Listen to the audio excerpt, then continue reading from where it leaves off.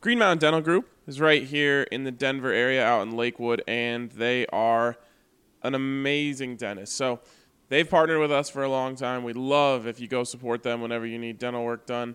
And if you go in right now, schedule a cleaning, x-ray, and exam, they're going to hook you up with a free Sonicare toothbrush. And trust me, you are going to love that. Once you go to the Sonicare, you're not going back. So check out Green Mountain Dental Group.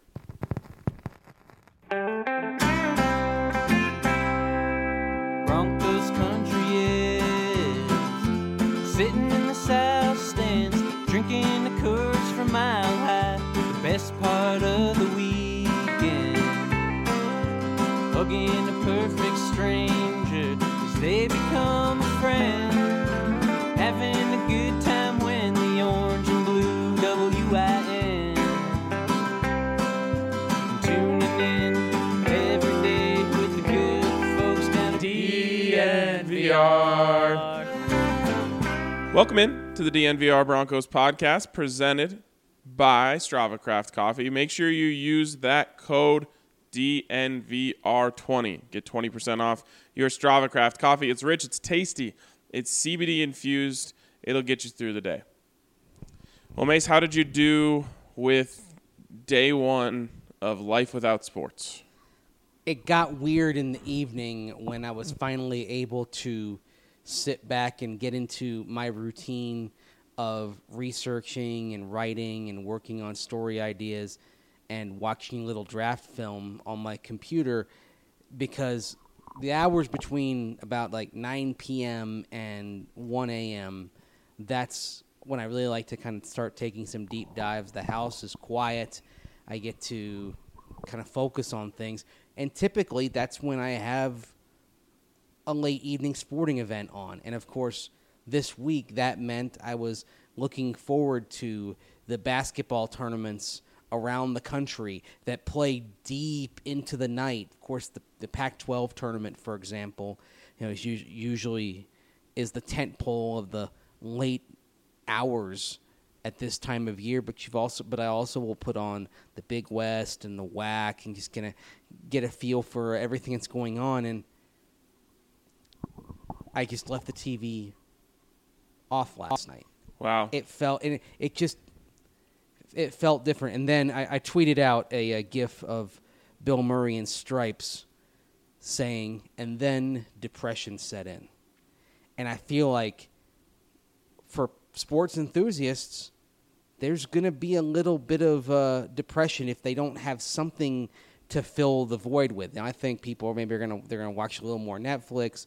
Hey, just spend time. If you have a family, spend time with your family.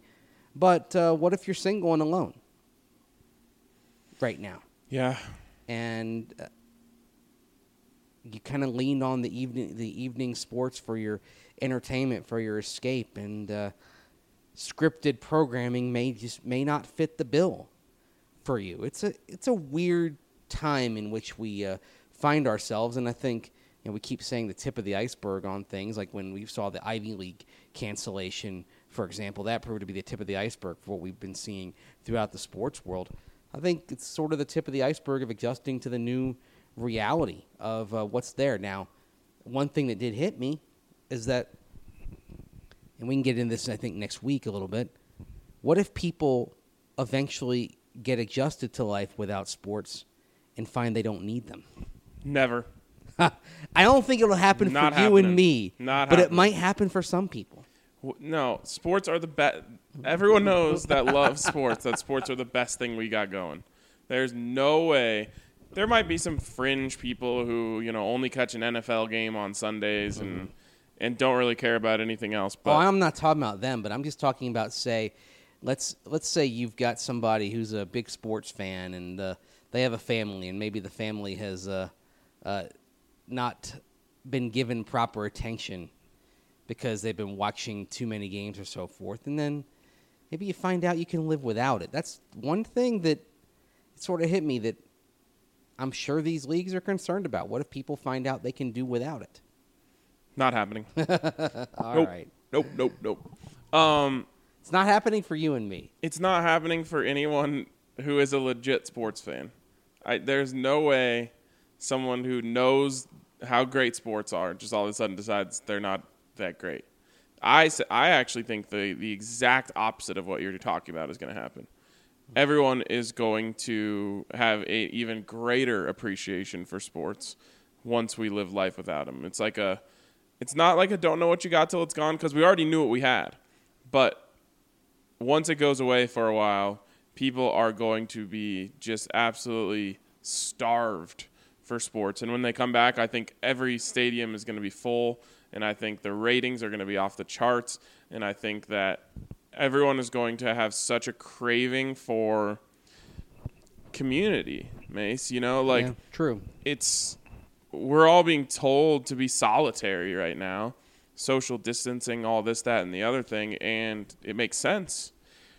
But when this goes away, I don't know about you, sometimes even if I just have a weekend where during the weekend I think, like, you know what, I just want to stay home.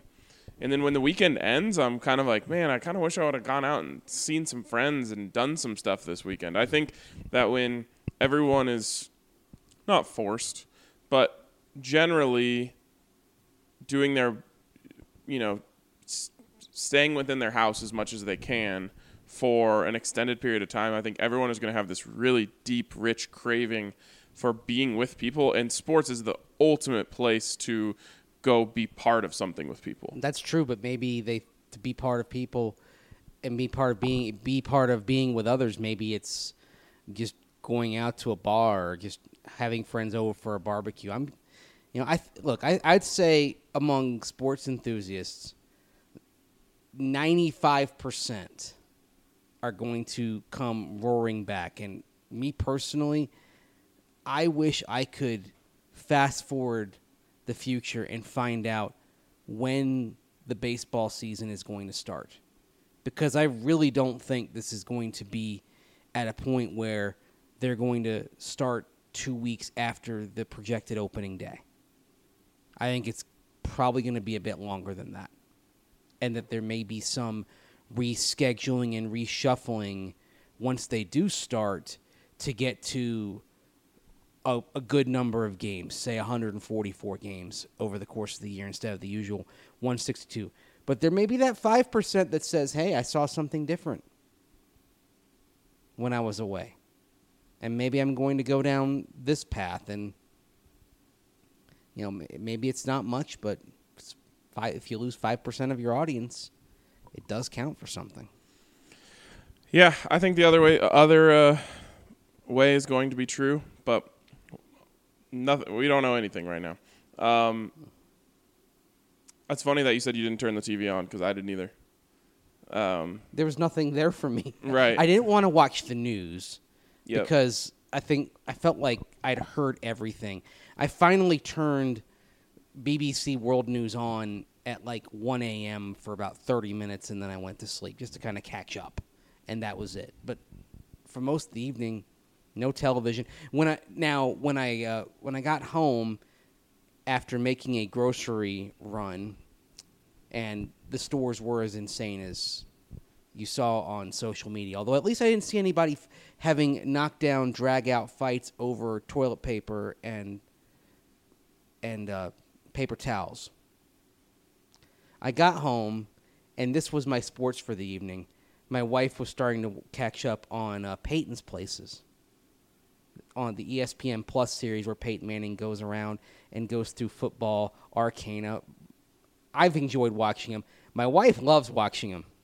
I think no one would be happier if Peyton Manning were on Monday Night Football this season than my wife, because she just enjoys listening to him, and she says she learns a lot by listening to him talk about football. So I say great. Let's get Peyton. Let's get more Peyton. But there is some catch-up sports watching I can do. You and I were talking about how ESPN should simply fill its schedule with 30 for 30s.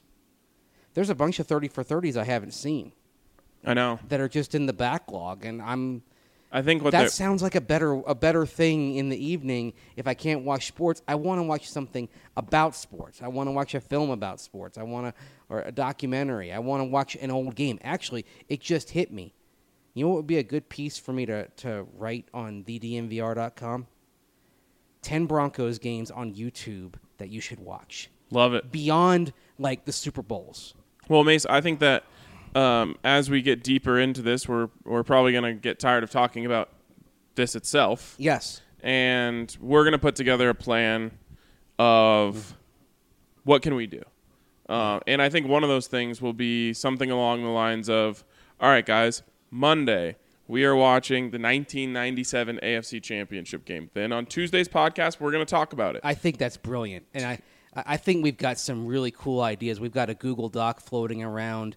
I started working on one of those what-if pieces and doing, like, the outline last night. I was telling RK how this particular one ends. I think as readers and subscribers, it might have you pulling your hair out at this alternate history, but that's part of the point, to kind of envision something a little bit different about, and maybe view the Broncos' actual history through a different prism of how way might have led on to way and things might have changed. But there's plenty for us to do. I'm working on my free agency 100. Even if free agency doesn't happen next week, and it seems more likely than at this point yesterday that the league year is going to be pushed back at least a week or two. And that's fine, but we're going to be here for you to fill the void. And by the way, the thing about watching the old games, RK, is that there's a lot of games, like, beyond the obvious ones that are lurking in the corners of YouTube. I actually have a software that allows me to download a bunch of them, and so we can even go back through some of my archives and find games that aren't on YouTube, and I can give you guys the MP4s, and we can watch those. I have literally hundreds of old Bronco games, and I don't think you're interested in old Tampa Bay games, but I got those too, that I have on my hard drives as well, that have been removed from YouTube. And I already love watching old games, but I think we can have some fun with this. Our goal is, even in this era of self-quarantine, things being canceled, I mean, we're seeing step by step our society grind to a halt right now. We're just like, first it was sporting events, and then you're seeing schools close. And if it looks like Italy does, then at some point we may be talking about everything being closed but pharmacies and grocery stores. Crazy, man. Yeah, but I feel like we can provide something that's a lot of fun. Yeah, and for all of you who are still riding with us every day. That's the thing. Like, maybe people change up their routine here, and instead of listening in the car on their way home from work, maybe they decide to save the podcast for when they get home. Mm-hmm. They want to, tell Alexa to put it on or whatever. All we want to do is try to provide entertainment. We are in the process of creating a plan to make this a community effort, in the sense of, like I said, okay, Monday we're doing this, Tuesday we're going to talk about it on the podcast. So make sure you watch that Monday. That might sound weird, but it's what we do every Sunday, right? Sure. Yeah, we all watch the same game. Part of the fun of a season is knowing that we have those 3.5 hours where our eyes are all in the same spot. Right. And the communal experience of watching a sport and bonding over a team. For the Nuggets and Avs and all those guys, those people do it every other night. They all watch the same thing. It's the one thing I don't like about football. Right. That we have a limited amount of games. It's why I talk about it all the time. I know people get sick of listening to it. I would love a developmental league where every NFL team has a developmental team. The biggest part of the reason why I would love it is because that gives you 10 to 12 more games to talk about. Not every Bronco fan would watch that, but I think a lot of the diehards would be interested in it. It's why I was watching the XFL, because it was more football. I enjoyed watching football. I enjoyed the fact that I would tweet something out from an XFL game on Saturday, and I realized, oh my gosh, people in the football community are actually watching this and paying attention. Crazy as it might sound, because it was lower tier football. I understand why the XFL has, like everybody else, suspended the season. And by the way, I think the fact that they're allowing XFL players to sign with NFL teams tells you that it's not a suspension. This is a cancellation. This is, we'll see you next February. For who? The XFL. Oh, Because originally, they were going to allow players to sign with NFL teams after the XFL season concluded. Now, while they have not canceled the postseason, the fact that they're allowing players to sign now reveals that this thing is probably done. I'm sure there are going to be a lot of jokes saying, well, the XFL didn't even make it as long as the AAF. Only made it 5 games. The AAF got 8 in. Circumstances are different, but I'm gonna miss that. I like watching football, and I enjoyed watching developmental football, and I can't wait until we can watch football again. But in the meantime, I think we can find something to bond over, to look back on. So yeah, I think one of the things that we'll work on this weekend is we'll get together a list of the games that we can all easily watch on YouTube, and we'll pick a game. and we also We'll do go have to from there. realize, like, there's a chance that next week we're still talking about free agency. That's true. And I talked about, and so, even in that scenario that we just talked about, where we have to go to that sort of those ideas, which I think will actually be fun in a weird pandemic way. Well, if the league goes with the league year starting as planned, and then it won't affect us that much. And my prediction, Mace, is that it's going to happen. I'm predicting it won't. I think that they will find a way to do everything digitally and run the operation from their individual buildings without needing anyone to travel or contact. I think it's not that they can't find a way. I think they're concerned about the optics of being the only sporting thing going on. Oh, no, that is what they want. Not in this circumstance. Now, the NFL, on these things, it's usually last. In 1963, the NFL did not postpone games after the JFK assassination. And there was some regret over that over time.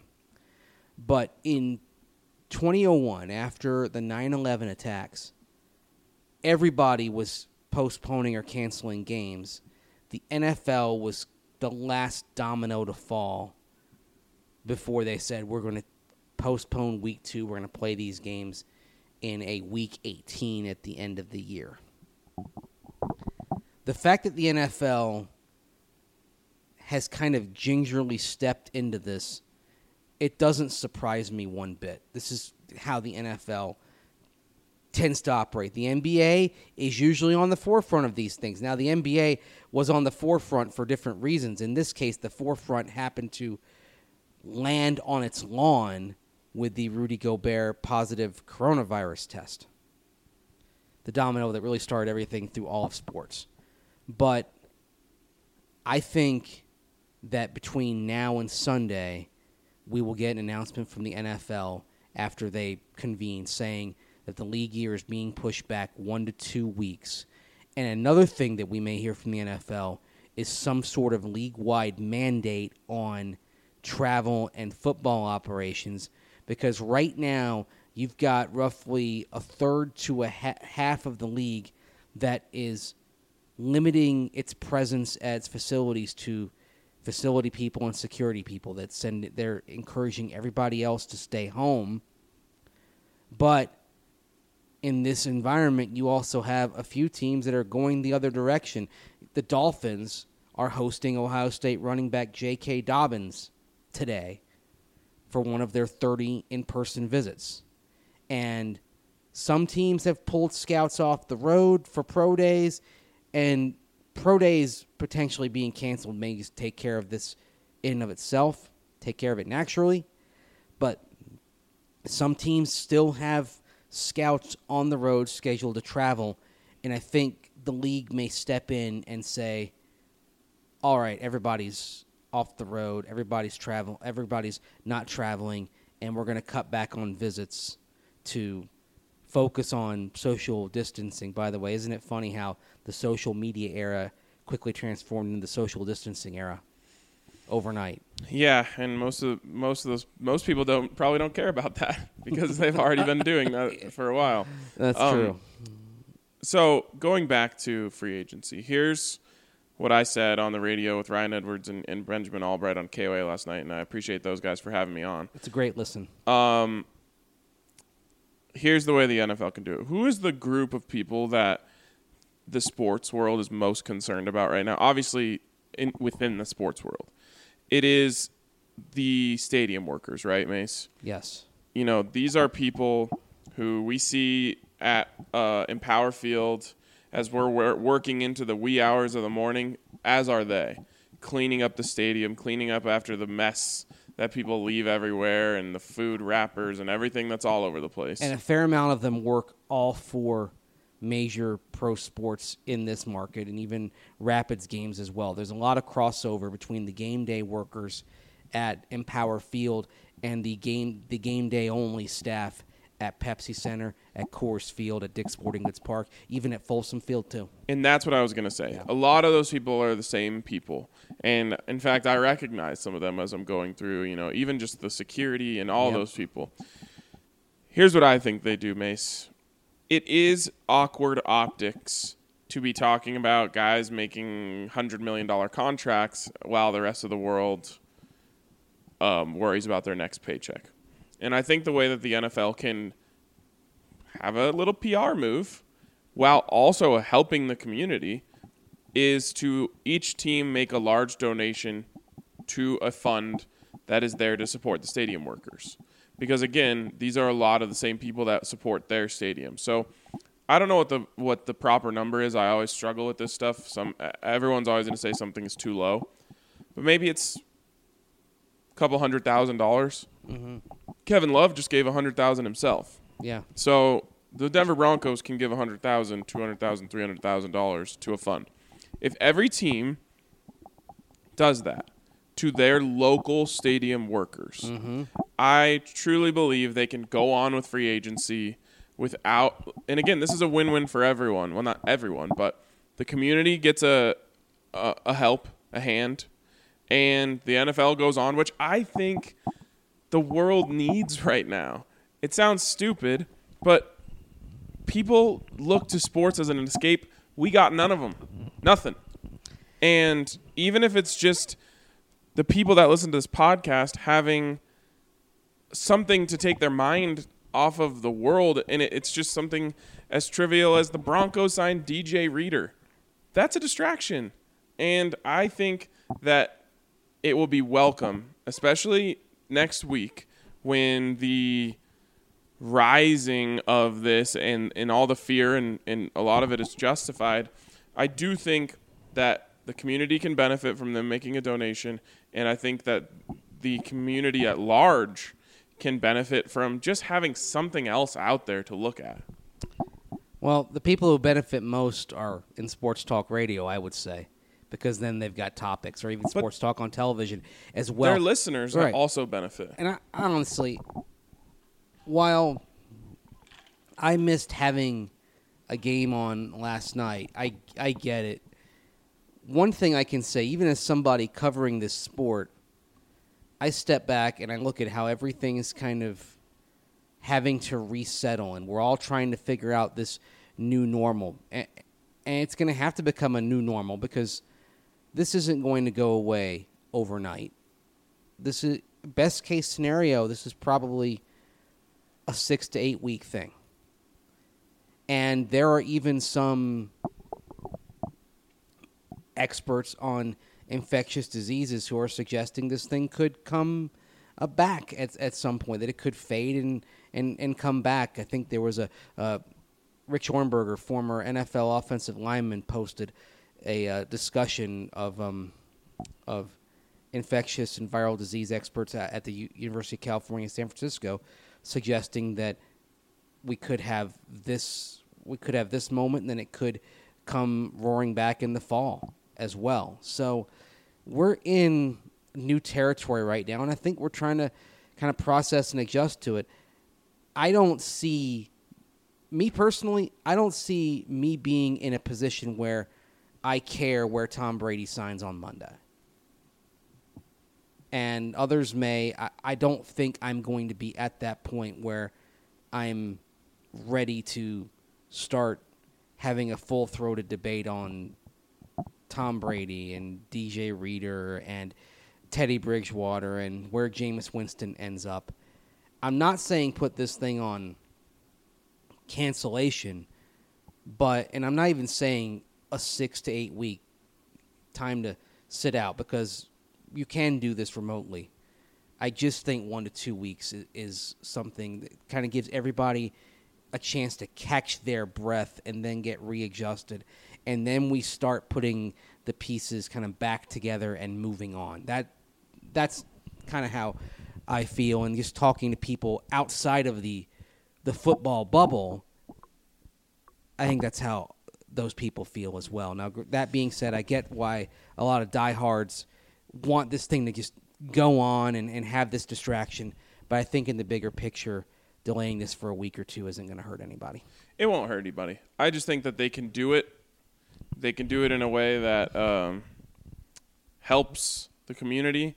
They can do it in a way that doesn't put anyone in danger.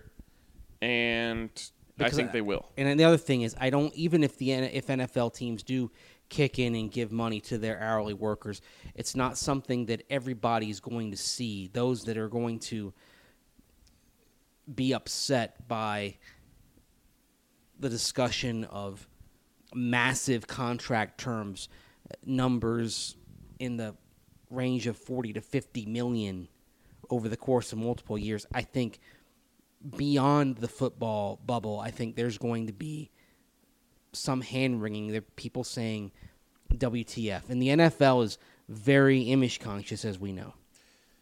But there's always going to be those people, Mace. Those are the same people saying that they shouldn't be playing football at all. No, not necessarily.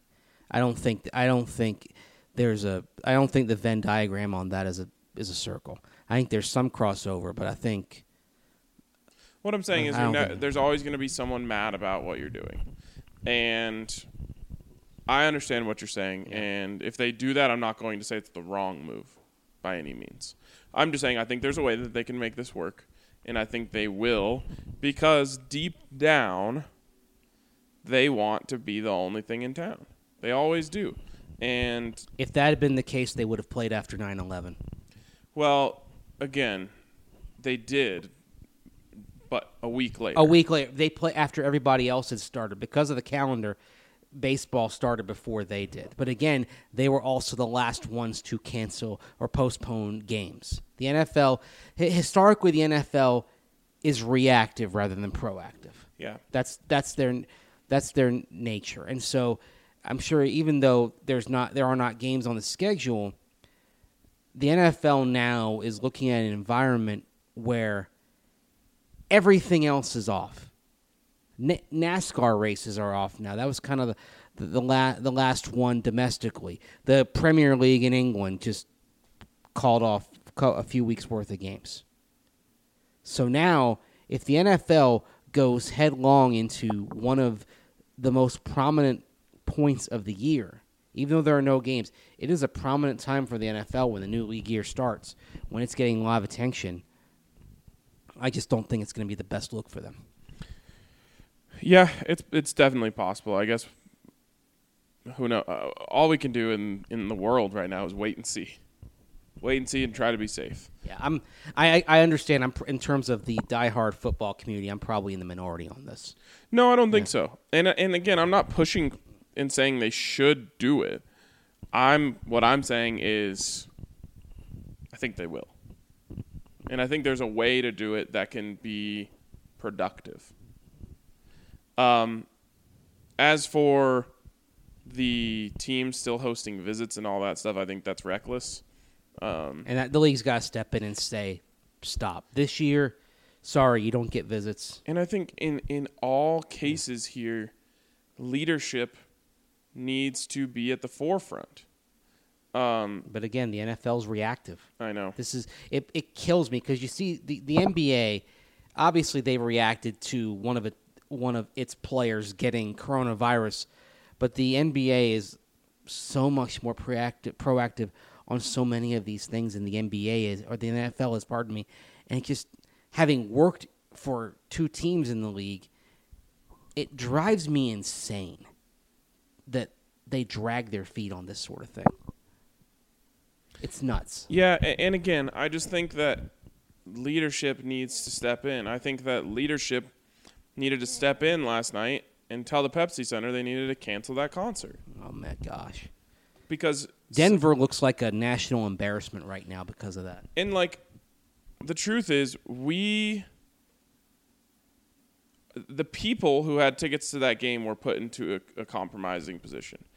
You can say they're idiots for going, and you're allowed to have that opinion, and I understand it. But the truth is, those people spent maybe $150 on floor tickets to that concert, and by the leadership not stepping in and canceling it, they were put in a weird position. You can still say it was the wrong decision, and I'll support you in saying that. But the decision should have been made for them, so they weren't put into a dilemma. And everyone would have gotten refunds. That's what I mean. Or they would have just moved the concert to September, when hopefully everything has subsided on this. Right. That's what I mean. Is someone needed to step in and handle it. You know, the mayor, whoever, needed to say, look, you can't have this concert here tonight. No way. Well, hadn't the mayor and the governor had already recommended, right, that things, right, that the gatherings be curtailed, but they didn't explicitly say it. And I think that's where, even though I know there are people who are going to kind of argue against it and say it's too onerous, it's government overreach, but sometimes you've got to make a decision that is in the best interest of the people, and sometimes you've got to make a decision that is going to upset people, but is ultimately the right thing. And look, circumstances change fast, because on Wednesday night, a lot of us, a lot of people were downtown at shows and at the Pepsi Center for the Avs game, but we lived in a different world when people left those events than when they walked into those events. And you have to react to how that world had changed. Yeah. So, and I feel the same way about the NFL. Leadership needs to step in and say, hey, no pro day, no one's going to pro days, no one is hosting visits, because the travel is just, it's dangerous right now. And gatherings of 20,000 people are dangerous right now. And I mean, what's the number everyone's kind of going by now? That 250 is the limit, basically? Yeah, I haven't been keeping up. I know it was 1,000 at one point, 500 at one point. Keeps dropping. Right. And, like, I think... And this is why you're seeing schools close. Right, because the long spring break, because schools are several hundred to over 1,000 kids together. Yep, the interesting one to follow is going to be airports. How many people go through DIA on a regular day, do you think? Well, DIA has what, about roughly 50 million passengers a year, I believe. Okay. So that would be roughly 140,000 people going through DIA every day. That's crazy. So, it's all, I don't know. We're like, this is kind of like yesterday. We're just, it's a stream of my consciousness. I actually, yesterday, because I thought they may restrict domestic travel, and then at that point, would there be hoops to jump through to change flights? I went on Southwest and changed my league meeting itinerary for later this month to one for the league meetings in Marina Del Rey in May, the smaller meetings. But now that's where they're going to do all the rules changes, and apparently all the coaches are going to be at the meeting, so it's possible they might do the whole coaches' breakfast and all the media stuff out there if things have subsided. But one reason why I did that was I didn't want to be sitting there trying to find a way to cancel or shift flights that could be just completely off the table. Right. Just said, okay, fine. That way I don't have the headache here. Now, if they have a domestic travel ban through May 20th, I've got a problem. Yep. And again, I think there is a cutoff in terms of we can't stop everything. No. And we shouldn't, because that will cause a lot of problems. But I think we can all agree that the Post Malone concert didn't need to happen last night. No. So again, I think leadership needs to just point everyone in the right direction, because I think the truth is a lot of people either don't understand or are still feeling pretty naive to this, and that's like a natural thing that happens in the world. Is no one feels like anything is that big of a deal until they're directly affected. And so I think it's up to whoever is in charge of whatever to be cautious for everyone. And that's where maybe Rudy Gobert did everybody a favor, because if he doesn't test positive for coronavirus, are we talking about everything being canceled right now? Absolutely not. Well, I guess there was the referee. There probably would have been. It probably would have happened. It would have been somebody else, but that he is. The sooner the better. Probably. He was the domino that tipped everything. Yep. Because at that point in the sports world, especially, that's when it became real. Yep. I mean, I guess there was a world we could have lived in where athletes, if no athlete had it yet, and maybe we could have acted on this 2 weeks ago, teams remained in a glorified quarantine. They only arrived anywhere to play the games. Well, that was the plan before the Gobert announcement. Everything that was trickling out of the NBA meetings, all the reports were that they were going to play in closed arenas. Right, but I feel like they would have had to take the steps even further than that to actually prevent that any athlete from getting it. Is you would have had to start before any athlete got it. Right. And every team in every sport had to operate under some sort of quarantine, meaning they don't go anywhere. Yeah. Other than to the arena and then back to wherever their little safe places.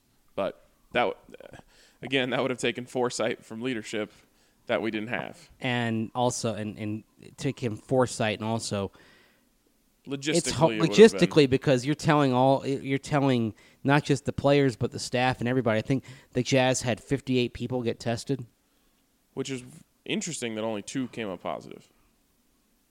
It's potentially a positive sign. It is, but then you wonder, well, then how is it spreading so fast everywhere else? I don't know. Again, just my thoughts. Well, it's also, you figure in an environment like that, even though Gobert was apparently not taking things seriously, others were. I know, but I just feel like, I was having this conversation with my girlfriend last night, and it's kind of a gross thing. Basketball players lick their hands throughout the game. And the sweat comes in contact with sweat. Right, so the ball gets sweat on it. And you're bouncing off of guys. You're getting their sweat on you. You're licking your hands to get better grip on the ball. You're trying to get the dirt off your shoe. All of this stuff, I feel like a basketball team would have been the ultimate cesspool of this. And it blows my mind that if you would have given me odds, you said 58 people were tested. If you would have given me over under 29, I would have taken the over for sure. Yeah. The one thing, though, is that the 58 includes PR people, includes coaches who are around but not necessarily in contact. So I think probably the number to focus on would be 15. And I still would have players taken over 7.5. But I would have still expected 5 or 6 out of 15. I probably would have expected 15. Honestly, just based on what, like I said, I think I said this yesterday. I'm out here, and I will continue to, use a sleeve when I open a doorknob or anything like that. Meanwhile, these guys are sweating all over each other. They're like I said, licking their hands, all of this stuff, and two guys got it. And maybe that's a sign that the young and strong can fight it off before it even gets to them. Well, it's also going to be possible that a lot of people that do have it don't get tested, and maybe it's not they don't know that they have it, but they just kind of shrugged it off. Yeah. That it was okay, I've got the flu. Right, and yeah, I don't know. It's crazy. But it's going to be a weird time. And we will be here to react and just process and try to have fun, especially as we get further down the road. It's not very fun right now. But as we get further down the road, we will start focusing on other things, because I think there will come a time where people don't want to focus on this every day. No. And there's definitely a time, probably tonight, where you're going to say, I need a Breckenridge beer, because I think everyone could use a beer right now, at the very least. There are other things that are being I thought I had the analogy right. There are other things that are flying off store shelves, that are emptying the shelves. But when I was at a couple of stores last night, there was plenty of Breck Brew still waiting for you. Yep. It's there. You got to get Breck Brew. And as I've talked about kind of leadership and all this, if you didn't see our announcement, we've stripped the grand opening title from what we're doing at the DNVR bar tonight, to give you a full kind of picture of what's going on.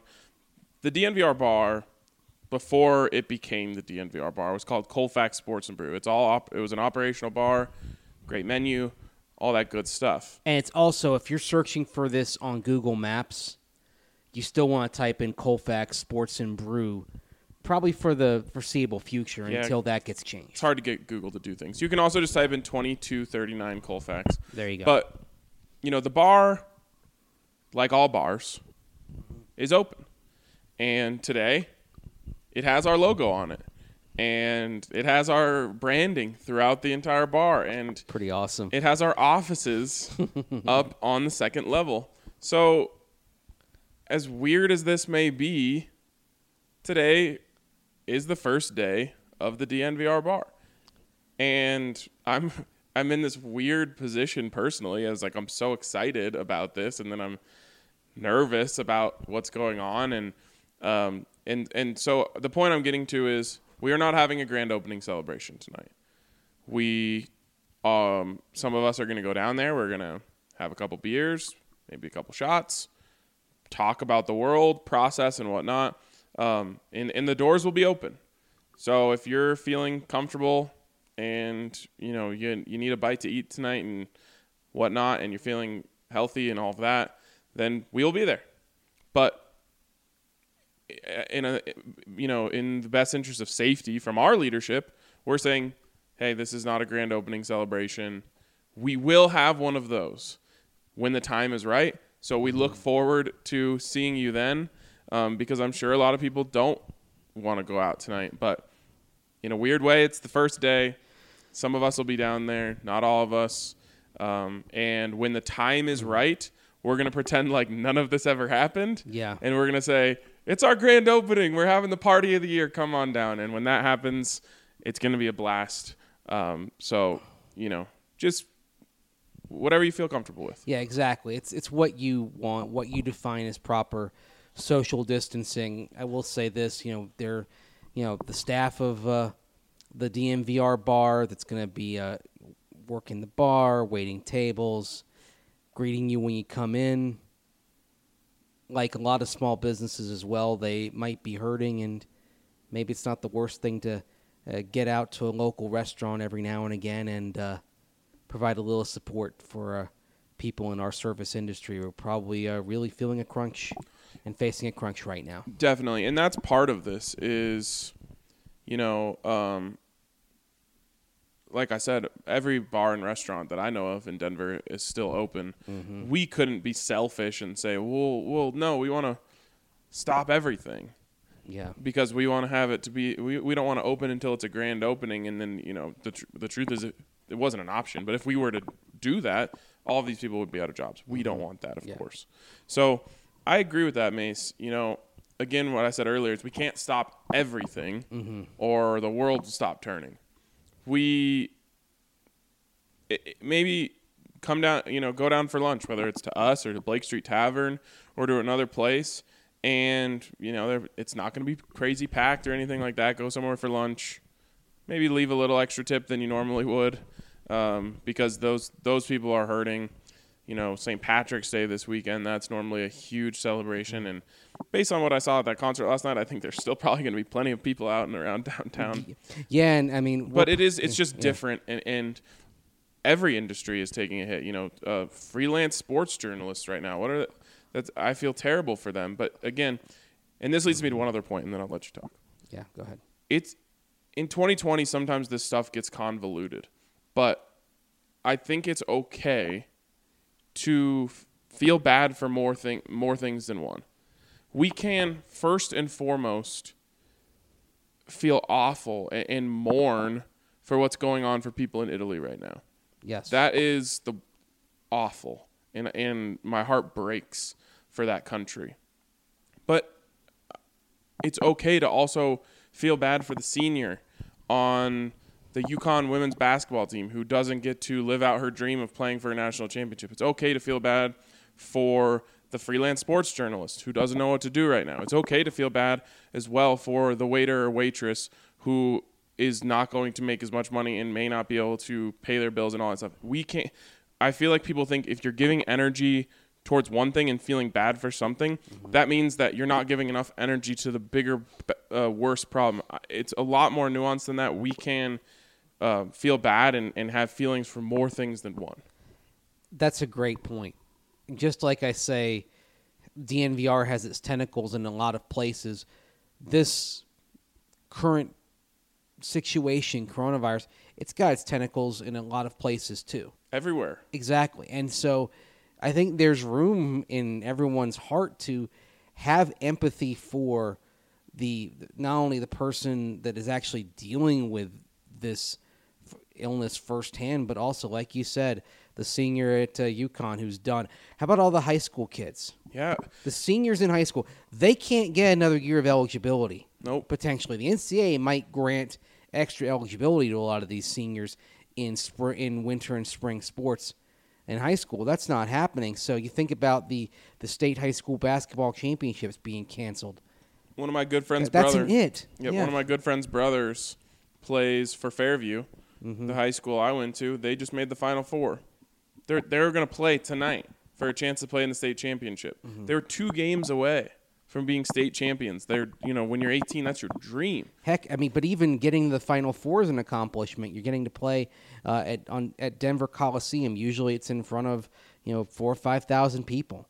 And what a thrill that, sadly, so many of these kids aren't going to get to experience. Yeah. So again, you can feel for them, and it's not. Yeah.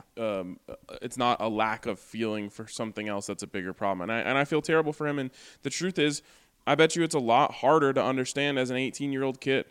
I know when I was 18, if something like this had happened, I would have been naive. I would have been not taking it as seriously. And if I was the one who just had the state championship pulled out from under me, I would be so upset. And it's really hard when you're that young to understand the global implications. So that's just something that I want everyone to remember is there. I like the word you use. There's enough room in our hearts. Yes. To feel for everyone who's being impacted. Yeah, I mean, I'm concerned about my parents and making sure they're okay because they're both in their mid-70s, but it doesn't mean that because of that I don't have room to focus on everyone in the service industry who works hourly and like you mentioned, the freelance journalists who just saw a lot of their income vanish with all the cancellations, and it's okay. I mean, I feel empathy for an awful lot of people right now, and I feel like, and that's fine. I think we're all feeling it. It's part of this is a communal thing, a societal thing, and we're all and even though we're in social isolation, you and I are about 6 feet apart doing this. So I think we're within the guidelines here. We're going through this together. Yep, absolutely. Okay, let's go through this together with the listeners and try and maybe talk about some more football. Because I saw some questions last night, some good football stuff in here already waiting for us. And the first one comes in from Loch Ness Monster, who says, with our current running back depth, do you guys think it's a smart move to add Dion Lewis to the team since the Titans cut him? Would you want to go with another small guy alongside Philip Lindsay? Yeah, that's the thing. We're talking about somebody who's 5'8", $195, and in terms of what he can do, he is probably more effective right now as a receiving back than a running back. Now, that part may help him, and it may lead you to say, okay, that's a skill set you don't have in that room because you're letting Theo Riddick go, and you're letting Devontae Booker go almost certainly. But I'm still looking for somebody who has a different build than Philip Lindsay. So for me, Dion Lewis is a pass. Yeah, I agree. And I think the truth is you need to teach Philip Lindsay to be that guy. That is your ultimate goal. You can bring in a power back, and you need to teach Phil to be a 3-down back. Mm-hmm. You need to. Maybe get Phil on the jugs a little more once you get back to the facility. Yeah. Because last year, it may have been the wrist, of course, that he was dealing with and getting all the way back from that. But as a receiving back, Phil was not as effective as the Broncos needed, not as effective as we know Phil can be from seeing him as a rookie and seeing him at CU. Yep. Next one's from Johnny G. Hey, gang. I'm a few days behind on the podcast, so I wanted to wish you all a belated congratulations on the DNVR bar. I hope the opening weekend is a blast. In the comments that were read on Tuesday's podcast, I think it was Mile High Mike, he posed the question about 6 NFL teams that share names with vehicles. I think that there's a couple more that I thought of. However, they aren't current. Ford Falcon, Mitsubishi Raider, Good one. and a Dodge Colt. Ooh. So you've got the Ford Bronco. What were some of the other ones that were mentioned? Well, like the obvious one was the Jaguar. If you're going to say it, if you're going to say it properly, you had the Dodge Charger, for example. You could go Mustang, not in the NFL. Right. Oh, the Dodge Charger. That's a good one. The Jeep Patriot. Oh, right. Mm-hmm. Okay, there's some good ones. He goes on, now for a Broncos question. I saw the Twitter news that the Broncos had signed that long snapper that Tom McMahon has had his eye on to a 1-year deal, and we haven't met with Casey Kreider. Is there a reason we wouldn't want to lock him down ASAP? He's been a Pro Bowl caliber long snapper, and it seems it would be a position crucial to those game-on-the-line moments the Broncos seem to find themselves in all too often. Just leaves me scratching my head. Thanks, and congrats again. I can't wait to stop in when I come to Denver. We can't wait to have you. Yeah, I can't wait to see you over there, man. And the long snapper position, it seems that John Elway has made an organizational decision that the Broncos aren't going to invest a lot in the long snapper position. Remember, when he got here, he inherited the contract of Lonnie Paxton, who had been signed by Josh McDaniels. And after 1 year of Lonnie Paxton, they decided to go young and go with Aaron Brewer. And then there was other stuff involved with Aaron Brewer, but the Broncos moved on to Casey Kreider, and there was no drop-off. So now you get the sense that they're viewing long snapper as a fungible asset that you can turn over once that player is beyond the initial 4-year cost control. The truth is, John Elway keeps tapping the stove, and he's not getting burned. Right. And so until he gets burned, and I'll touch wood, I hope it never happens. But why change the formula? We went through this one time, and I'll touch wood again before I even say this. The Broncos haven't had a bad snap in like 20 years. Yeah. It's been a long time. So, like, we went through it. Casey Kreider never had a bad snap in his career. Touch wood for it.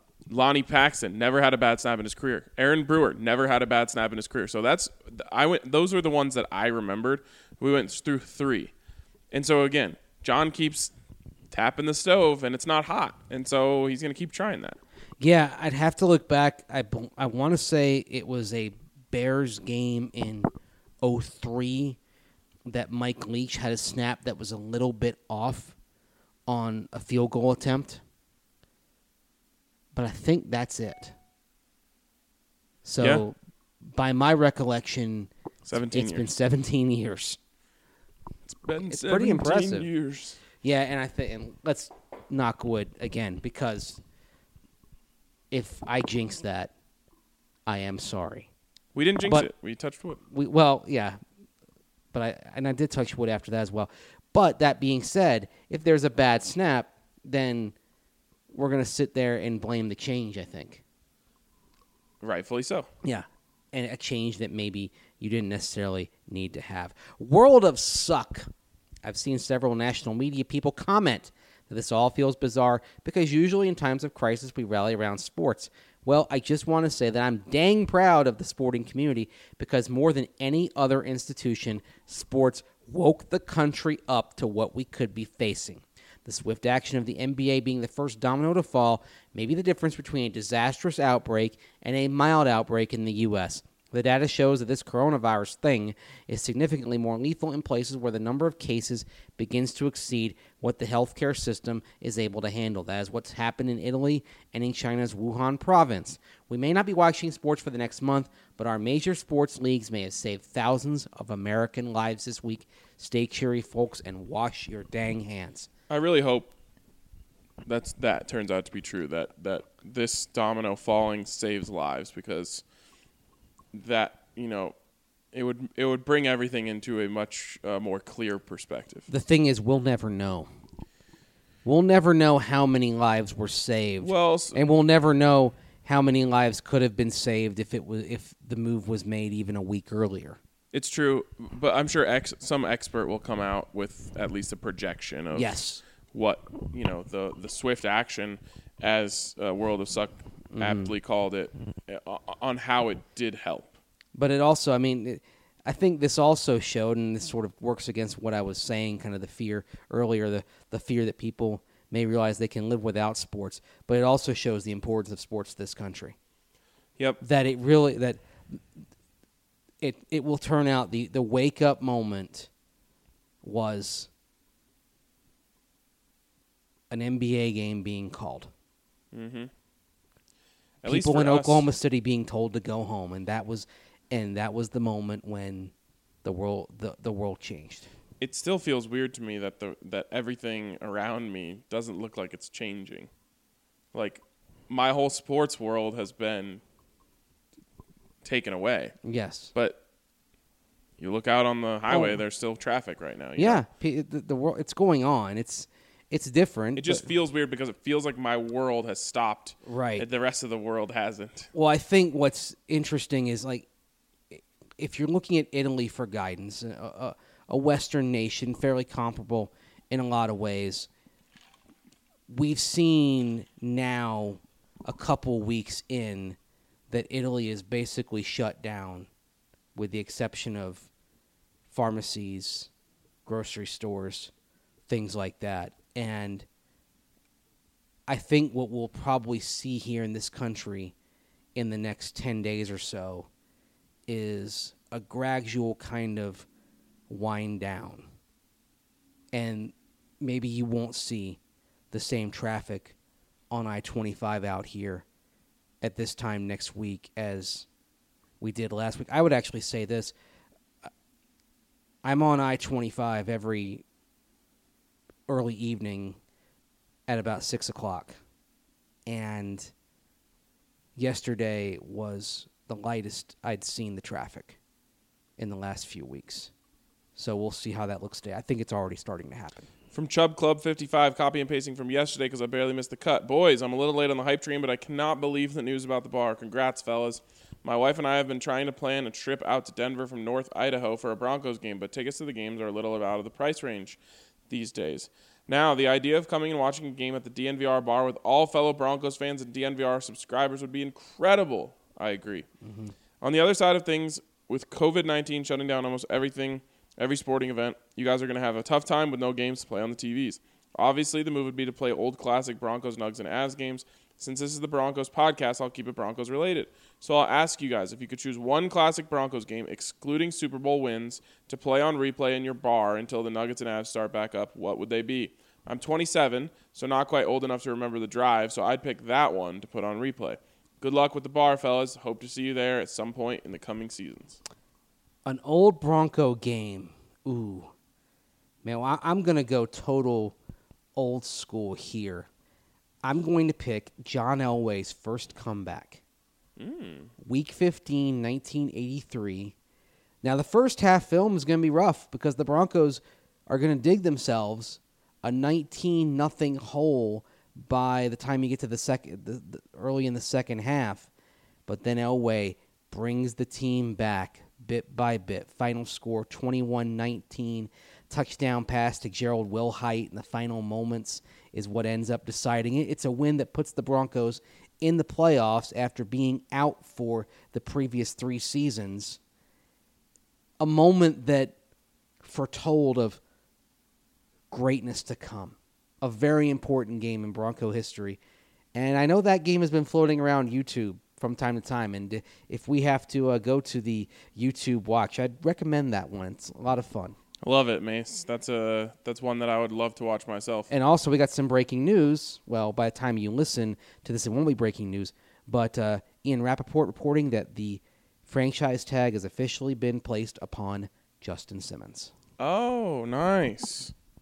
Great. So that's unsurprising. The only thing that would have kept that from happening would have been a last-minute deal. But Justin Simmons' franchise tag, of course, we've talked about this before. I was the one who informed Justin of this in the locker room one day, that every player the Broncos have put the franchise tag on has ultimately signed a multi-year deal. It's part of why Justin Simmons, he's not really particularly worried about the outcome for him, but Simmons will be a Bronco in 2020. They've placed the tag on him, but I do expect this is just a step into leading to a multi-year deal at some point in the next few months. I'm not worried at all. Great for Justin. We'll talk more about Justin, I assume, on Monday. Mm-hmm. And really, really happy for him. He deserves it. And, you know, Ryan and Ben and I were talking last night about, taking care of your guys and all the guys who have done the right things. We were talking in relation to Philip Lindsay, but Justin Simmons is another guy who you show those guys in the locker room, hey, you are right in the community, you're right with the media, you do all the right things in the locker room and on the field, we will take care of you. I'm glad. And the franchise tag is not that. No, but it is a sign of that to come. It's part of the fact that Justin Simmons is the complete package as a player and a person. He's the kind of man that you want in that locker room. And as the leadership baton gets handed to a new generation of Broncos, you figure one of the guys who's going to have his hands on the baton once it's been sanitized is Justin Simmons. To answer the question about the Broncos game that I'd like to see, I want to watch the Broncos-Cowboys, Peyton Manning, Tony Romo shootout at the OK Corral. Yes, that was fun. I want to watch that one as a regular season game, and then a playoff game. The first one that came to mind is just 2015 AFC Championship. That was such a high-pressure game. We actually were watching some bits of that last night on one of the Peyton's Places episodes that my wife had on. And my wife was talking about how she was in the stands and how she was at the closed end of the stadium, the north end, so right where everything went down, and you had the 2-point conversion stop, and was right there and was reminiscing about how crazy she went, and everybody went around there, and that was a great day. Great day. It was a fun day, and part of the reason the game was great and fun is that it wasn't a runaway. Oh yeah. The Broncos were up, but it was always in doubt, and you knew the Patriots would come storming back. And the other thing is that the D wasn't always great that day, but as John Facenda once said, it was great when it had to be. Absolutely. From Bleed Orange Blue, Mace, what is the app you use to hear the audio of sports telecasts in bars or restaurants? That sounds like an amazing app that would be really helpful for me when watching my teams at the local sports bar here in Prescott, Arizona. Okay, it's called Tunity. Yep. It was actually recommended to me by a friend of mine who he's still doing work for the Panthers. A lot of people have left the Panthers' digital arm in the last several months, but my friend Rob Paul is still there, still editing video, and he recommended it to me. Now, the one thing to watch out for is if it's a regional broadcast, it may not be able to get the audio because it's mostly focused on national networks and national broadcasts. But if you're in a bar and I think they get it. Their offices are in New York, so it's whatever's on air in New York. So sometimes you may put your phone up and capture the screen, and it may, if it's a regional broadcast, it may not have it. But if you're going to the bar and they got the Nugs on ESPN or the Avs on NBC Sports Network and you want to hear the broadcast, you just take your phone, hold up to a screen, it'll capture it for you, and then it'll sync it up, and next thing you know, you got audio right then and there. It's something that I use pretty often. I love it. Yeah, I've used it before too. I tried to use it in the press box, which a lot of people like to do. I've used it there too. I just get, I don't know, I get too distracted. I like talking to you and Zach, and there's too much going on. Like, you've got the PA announcer in the press box. You've got what's going on the field. You've got something in your ear. You've got Zach on my left, you on my right. It's just too much. Well, you see, I've got the one ear thing down. I have the broadcast in one ear, and then I can listen to people in the other ear. But that's because you get to sit on my right side, so you only have to have your left ear available. I'm between you guys, so I need both ears available. True. But I'm also not the most talkative person sometimes in games, because I'm listening to the conversation, I'm listening to what's in my ear, and I'm watching what's going on. I sometimes get really into and I'm tweeting. I get into a zone sometimes. Hopefully it doesn't annoy you that I'm super talkative during games. Believe me, RK, if it had annoyed me, I would have told you. Okay, good. You would have known. So I can't hide things. It's on the surface, so you're good. I spend half of the game just whispering jokes that are probably not Twitter probably isn't ready for them. Yeah, that's another thing about the press box is there are things that all of us reporters say that we don't put on social media. Totally. Sometimes I also crowdsource a tweet. I say it out loud, see if people laugh about it. Yes. That's good. Yeah, but we do have filters working when we're in there. On to Southern Steve. Hi, guys, and congrats on the DNVR bar opening.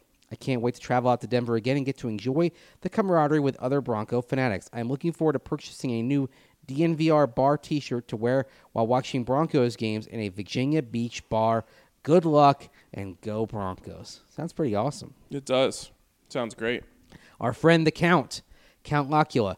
The Broncos can flat out suck as they have of late. Hell, sports can even be canceled, and you fine gents still find the color, still locate and illuminate our world. That was That's an old awesome. Chicago song, Color My World. Oh. It's the one that began do do do do do do do do do do do do on the piano.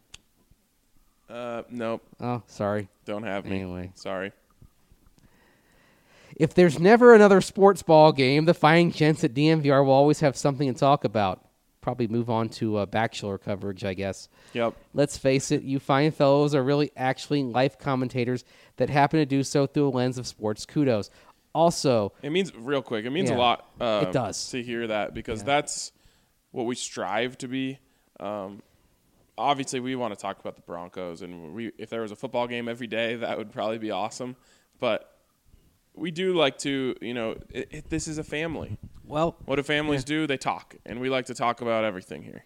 when I talked with Brandon Spano about joining what is now DNVR, one of the things that we discussed was the emphasis on culture and community, and said that one of the reasons why he really was open to have me here is because on social media he felt I understood that based on how I interacted with people and all that. And it's been one of the joys of this job is being a part of this community. Even though it's virtual, just because it's virtual doesn't mean it's there. But now we've got the DNVR that's going to be the physical manifestation of that. It's going to be really cool. Absolutely. And one of the joys of the job for me is seeing the way that you light up when you get to meet our listeners and members and subscribers at tailgates and whatnot. So I'm looking forward to seeing that happen at the DNVR bar. Well, these people take the time to listen to us, to read us, to interact with us. In my book, if you're anything less than grateful to people that follow you and come up to you and really make our working lives possible, then you're doing it wrong. Yes, So I absolutely agree. back to our friend the Count. Also, why do we pronounce the words Mike, hike, and bike like we do, and yet we say Nike when we see a swoosh shoe? Please explain. Love the Count. Nike was a Greek goddess or god? I believe goddess. I think so too. So there you go. Yes. Different etymology there. But still, that's a good thought. Yeah. It's the only one, I think, that That's doesn't like need that- a Y to pronounce the E. That's true. You're right. I'm actually very certain that you're right on that one. All right, next one here comes in from Iceman. Hey, friends, miss Zach again. Let's talk COVID-19 from a layman's point of view. Think of COVID-19 as a super flu that can morph into pneumonia overnight, which is why it becomes a mortality issue much more than the common flu. In 1978, I contracted the Hong Kong flu, which turned into double walking pneumonia. I spent a week in the old Fitzsimmons Army Medical Center and now the Anschutz Medical Center. I've never been sicker. Just saying. Mrs. Iceman also had the Hong Kong flu without the pneumonia. She has had pneumonia since. Go America. Yeah, pneumonias. That's the big concern with this, is that it grows and turns in that you get coronavirus and it turns into something serious. And also, as he and also it can be illuminated here, it's why making sure that we are in social. We all have social distance. That we are self-quarantining if we have the collection of symptoms on this. It's important for the most vulnerable among us, those who are elderly, those who are immunocompromised. It's a sacrifice that we have to make, but it's worth making because health is the most important thing. Yeah, and I kind of mentioned health. this yesterday. I feel kind of lucky in a sense that I'm not around people like that often, and so I don't have to worry Right. quite as much. And I feel for the person who has to go to work and then come home and care for their grandmother or whatever it may be, because that's got to be really scary. Yeah, and that's one reason why nursing homes are of particular concern right now. And also, I was reading an article in the Washington Post last night. Didn't have the TV on, and I was working, but I was still doing a little reading to kind of take breaks from work. And it mentioned how it was Wednesday night in the Villages and people in Florida, a big retirement community, and people were still gathering, and they quoted people that weren't really taking this thing seriously. And I retweeted the article and said if this thing comes to the Villages in Florida, it's going to be frightening. Yep. Because everyone there is over 55. And there seems to be some sense of denial among people there. Yikes. Super Bowlin reaches in and says, I'm sending some extra love to Z today. Stay strong, brother. And yeah. We're really, like we said yesterday, I mean, it's a tough time for everyone, and even tougher for Zach and his girlfriend and her family. So Yep.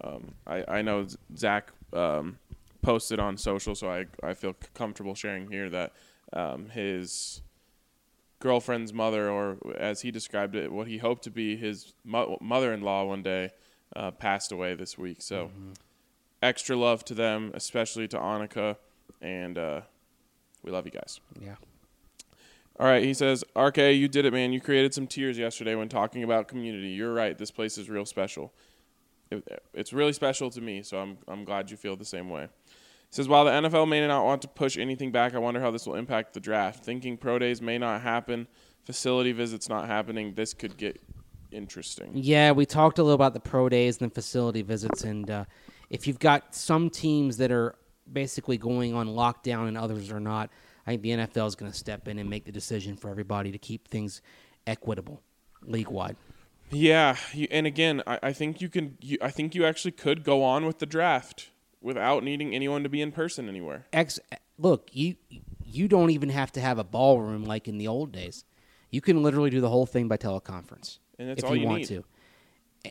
And unfortunately for us in the media, it might extend to us because literally they could do a teleconference at the end of each day, or they could do a teleconference with the player that they're getting on.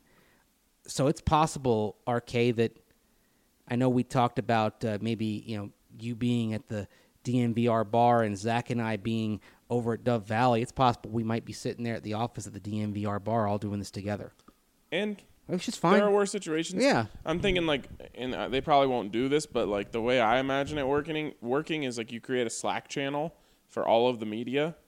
The Broncos do, and they just say, hey, you need to log on to the Slack channel, and every time that we have a conference, we'll text it in. Yeah. You guys call in. we'll do it, and then it'll hang. And I'm sure they'll just end up doing this with like a group chat type of thing. Group. I think it'll be a group text. Yeah. So they do a mass text or email, and that'll be fine.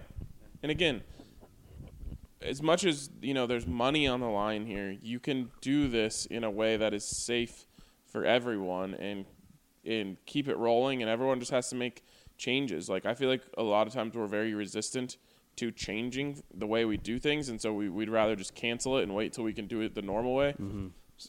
It might be important to just make changes and not be stubborn about the way that we do things and be okay with that. I think the thing that, in terms of the coverage and being there, that we want to make sure is that this is a 1-year change. Right. We don't want it to become permanent. It's like the locker room thing. My fear is that locker rooms being closed becomes permanent.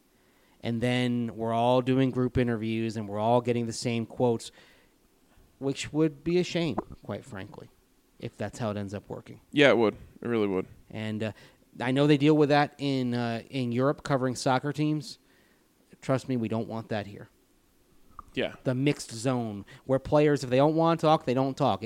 There's something about being in the locker room where players may not want to talk, but they feel compelled to because we're there. They for that 45 minutes, they can't keep us out.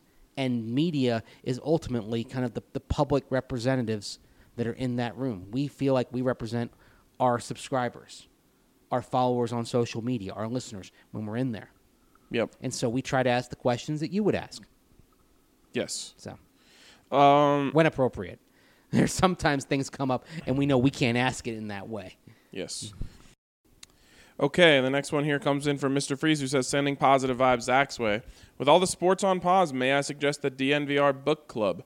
Everyone could benefit from reading a little bit more. Well, I don't think we're gonna do it with actual books, but I think we will have something along the lines of that. Yeah, and also, if you want a book, if you haven't read Tales from the Denver Broncos Sideline by yours truly, Andrew Mason, there you go. It's available if you can't get the hard copy. And you're more inclined to digital downloads. It's available in Nook from Barnes & Noble. It's available in Kindle from Amazon. It's available in Apple Books as well. And I highly recommend it. Basically takes you on a trip through Broncos history. And you may have heard some of the vignettes from that book over the course of the podcast over the last several months. Yeah. But there's plenty more that I haven't shared on this pod. So it's a good read. I think if you want to learn a little more about Broncos history, especially I love the part I wrote about the 60s and 70s. If you're a younger Bronco fan, I highly recommend it. Love it. So there's your reading. Little reading for the downtime. Tales from the Denver Broncos Sideline. I'll have to get a copy for myself. All right. I will give you a copy. No, you won't. I want to buy it. I appreciate that, but I still have a few extra copies at home. I will happily give you a copy if you want. I have a buddy who's in a band, and they're pretty successful even, and whenever a new record comes out for them, I don't want them to give it to me. I want to buy it. Well, thank you. I appreciate that. From Elroy Jetson. Hey, guys. Wanted to give what is likely the final update on my archery team for the year. As I'm sure you will guess, in this trying time, the Kentucky State Archery Tournament was canceled. So, in your guys' opinions, would that mean we are in a tie for the state championship? LOL, looking for a pick-me-up as all of my team is bummed. Stay healthy, my friends. Yeah. Yeah, you are. Yeah. In the Olympics, when two swimmers or two sprinters finish in a tie, they both get gold medals. Congratulations, you're a state champion. And you don't have to call yourself a co-champion. You're a state champion. Absolutely. Period. From Pig Tosser 66, safe to say I've never had a birthday quite like that before, the day the sports world stopped. Wow, what a crazy time we're in. So glad to have this pod and the DNVR community to grind through this with. Appreciate you guys and what you represent. Have a great opening night at the bar. Well, thank you and appreciate that. Sorry your birthday was unusual. Still hope you found some happiness. Enjoy the day. Every birthday is an accomplishment. That's how I feel. The day the sports world stopped. I bet you there'll be a 30 for 30 about that one day. Yes. The New York Post had that as the headline on their back page for this morning. But, yes, there's a 30 for 30 coming. You want to let some time pass, but I imagine 10 years from now, there's going to be a 30 for 30 on it. And that's why, like, our podcast yesterday, I mean, I feel like that was just that was a time capsule. of the moment. I think as I was listening to some sports talk radio yesterday, it felt like just we were all sitting there commenting on history as it was happening. Yeah. This is it's a moment that will be forever in our social consciousness. So, Mile High Mike, you guys are heroes. Well, thank you. I don't know if we're heroes, but appreciate the sentiment. Myself, among others, for sure, will be loyally listening no matter how long the sports dry spell lasts. If need be, I'm ready to go, armed with a handful of off-topic questions since we need some non-sports topics. I found some easy-to-understand info on the coronavirus. I would really like to share it with the family. It's brief and doesn't take long to share, and I think it could help a lot of people find peace in place of fear in these difficult times. Visit, and he's got the URL in there.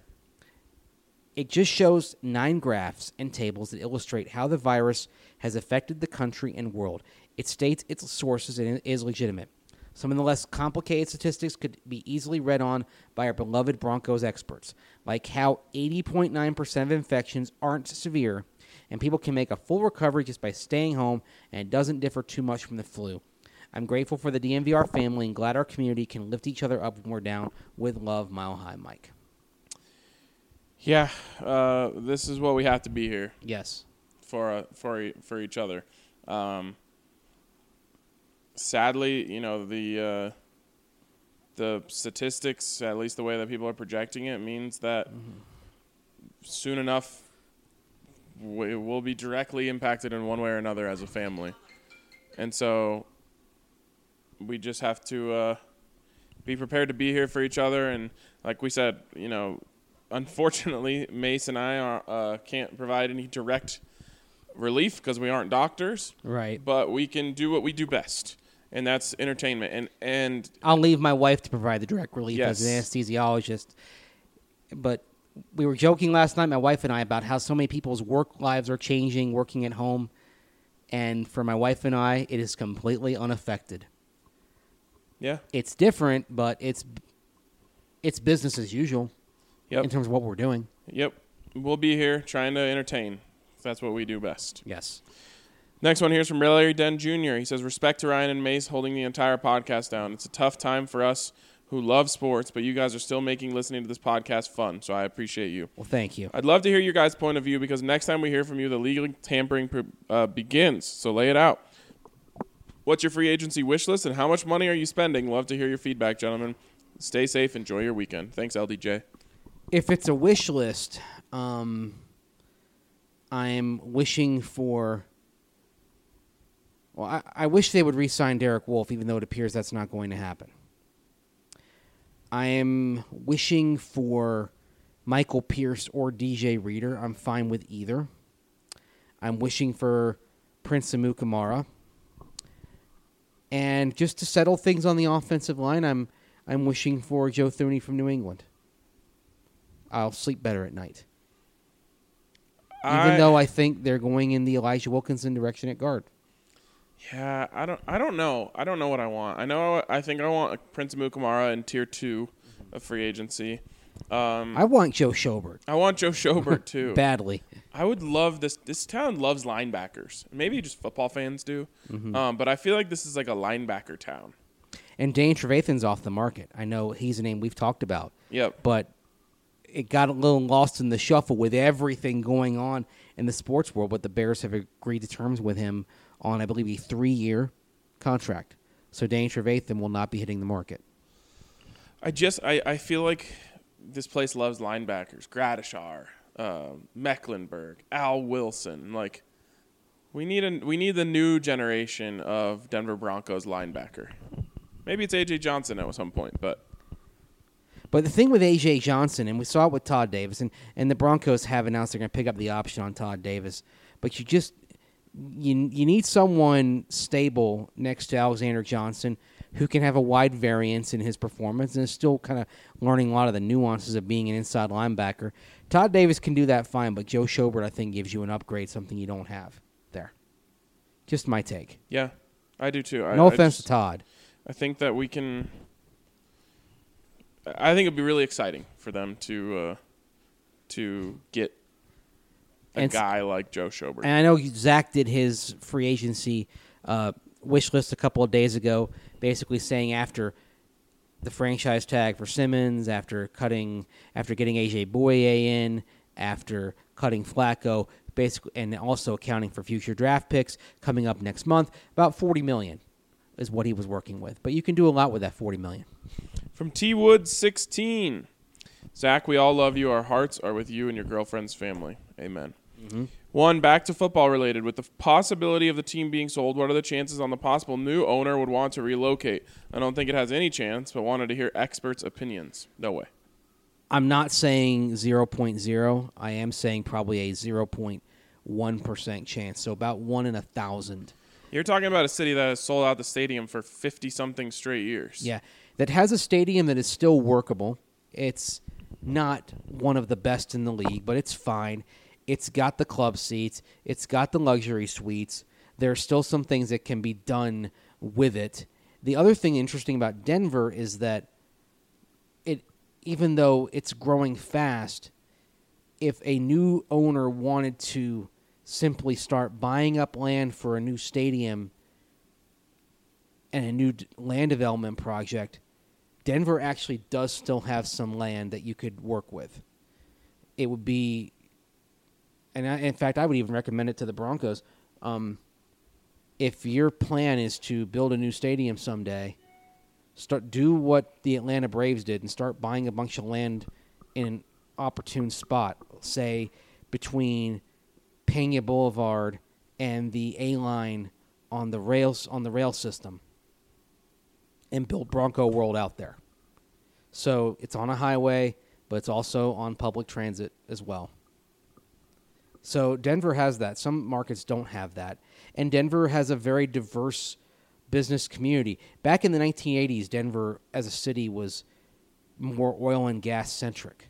And so when the price of oil dropped, the economy took a little bit of a hit during the 1980s. And in fact, you can go back to some old broadcasts from the 1980s. I think it was at least one playoff broadcast that talked about the Broncos doing well while the city of Denver economically wasn't doing well, saying that there are fewer people going to the Symphony, fewer people going to shows, but the Broncos are still selling out games. Yeah, I think that. But Denver economically is much more diverse and can weather an economic storm better than most markets in the country. I think leaving Denver would be a fool's errand. I don't think the Broncos are going anywhere. I really, really, really could not imagine that at all. Yeah. But people couldn't imagine the Browns leaving in 1995. People couldn't imagine the Sonics leaving Seattle. I think because of moves like that, the unimaginable can be imaginable, but the chances are remote because where do the Broncos go that is a better market? Nowhere. The next one. 2, I've been thinking a lot lately that the Broncos might trade up to 31 with the Niners, as the Niners have 1 pick in the first 4 rounds. I know it would cost us our 2, but what else would it take? Our 3rd-round pick? Multiple? Thanks, guys, and stay safe out there. I think you could do a 2 and a 3 for their late 1. Bingo. That's the ideal value for it, and I, too, would not be surprised if that deal happens. That would be fantastic. 5th-year option on 2 players. Mm-hmm. Better player. Love it. So then they would have no picks in the 2nd round. That would be interesting. It would be nice for us. But still 2 picks in the 3rd round. Right, but it would give us that second day to work on our stories from the first couple people. True. The other thing is that if they trade the 3, looking at the value chart, how everything goes, I'd like it to be the middle 3. So you trade the middle 3, not the first 3. The 2, and then I think you'd be able to have a fair deal for both sides, and that 5th-year option, like you mentioned, for somebody would be huge. From Dan, trade up for Ruggs Burke. Thinking of Zach, his girlfriend, and everyone else affected by the sad news. Shout out to RK and Mace for holding down the pod until Zach's ready to come back. Any thoughts on Blake Bortles to be the backup? Broncos showed some interest in the past, and he has a similar skill set to Locke. I don't know about that. Plenty of starting experience, including playoffs.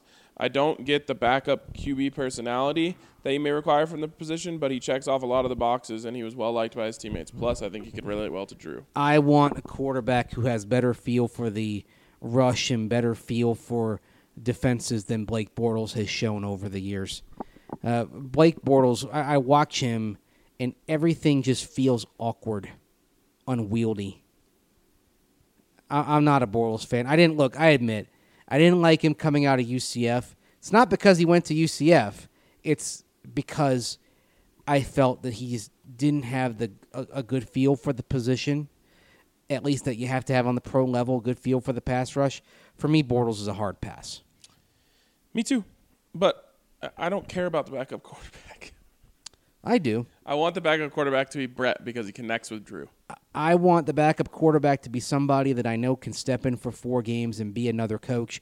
You've got Brett Rippon who connects with Drew Lock, but I don't know that I trust him for 4 games. I would sleep better at night if Chase Daniel were a Bronco.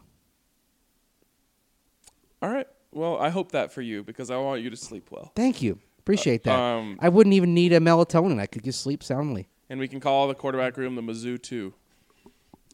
All right. Just don't go bring in Blaine Gabbert. I want to give a shout. We don't need him. I don't want Gabbert. The Mizzou guy I want is Chase Daniel. What about Brad Smith? Bring him out of retirement? Yeah. I always thought he never got a fair shot. And Brad Smith may have come along too soon. I think teams would have a better idea of how to use Brad Smith today than they did back in the mid-2000s. Have you ever heard my Brad Smith story? No. You know how when you're a kid, sometimes you do things to be cool or whatever, and then you instantly regret it? Like, it gives you like a pit in your stomach. Mm-hmm. You feel really guilty about it. Yeah. When I was a kid, I was at a CU Missouri game, and I was standing in the very first row on the visitors' sideline. And I was surrounded by my friends. I want to say I'm about in 6th grade, right when you're trying to, like, show off, Yep. And Brad Smith jogs out at the beginning of the game, and I'm, like, closer than you and me to him. And I just yell, "Smith, you suck!" And he just looks at me with this just like, what the hell, man? Look. And I instantly, my heart sank. And I was like, what am I doing? That was so rude. Yeah. And I felt really, really bad about that for a long time. But it was a lesson learned, right? It was. Players are people, too. Yep. So now I just sit further away and yell and they can't hear me. Okay, I'm not sure that's the lesson I was thinking you were going to learn. That was the lesson. Oh, man. But, yeah, we all did that when we were a kid at some point at a sporting event. Yep. It also reminds me of another story. The first game of the Dan Hawkins era, dark time for CU sports. Was that the Montana State game? Yes, they were playing Montana State, and they started a quarterback by the name of James Cox. He was a senior, longtime backup. Oh, boy. Here we go. He got the nod, and he was terrible on the game. Obviously, they ended up losing to Montana State, but at one point, one guy in the stands is just tearing into him from far away. He can't hear it. But my buddy, I don't know what possessed him to do this. Again, oh, God, what was the first year of the Dan Hawkins era? 2006. 6, yeah. So I am 14 at this time. One of my buddies is just, I don't know what inspires him to say this, but he just turns to the dude and just goes, "Dude, that's my brother." Not true at all, but the guy was mortified because he was just, "You effing suck, you stupid," just screaming. And then my buddy's just like, "Dude, that's my brother." And the guy was just like, his face turned white. And, we were watching the game. We looked back a few minutes later, and he was just gone. Like, he had just learned a tough lesson, even though it was a lie. He learned a lesson that day. Anyways, I want to give a shout out to Denver Rubber Company. They are your go-to for all of your rubber needs. Snow plows. There's snow this morning here in Colorado. Whatever you need, custom die-cut gaskets, custom hoses. You know it if you need it, and you know that Denver Rubber Company will come through. Tried and true since 1972. And then also a shout-out to Davidson's. If you need to stock up your liquor cabinet before whatever's about to happen, make sure you head down to Davidson's. They will definitely be stocked up down there, and you will have a chance to get whatever you need. Breck brews, maybe you need something a little stronger than that. We'll see. But for now, that is going to do it for us this week on the DNVR Broncos podcast. A crazy week, and I really appreciate you guys for being with us because we need you more than ever, as much as you need us. And I know that this community will stay strong through this entire process, no matter what it is. But I want to let you guys know that it makes it a lot easier to get through these times, knowing that we have these 2 hours or so to sit down and hash it out. And today, I was just kind of venting, and I appreciate you guys for listening and sharing your thoughts and being a part of this community, because, like I said, we need community more than ever. And this is the perfect community to have right now, because we are all spread out all across the world.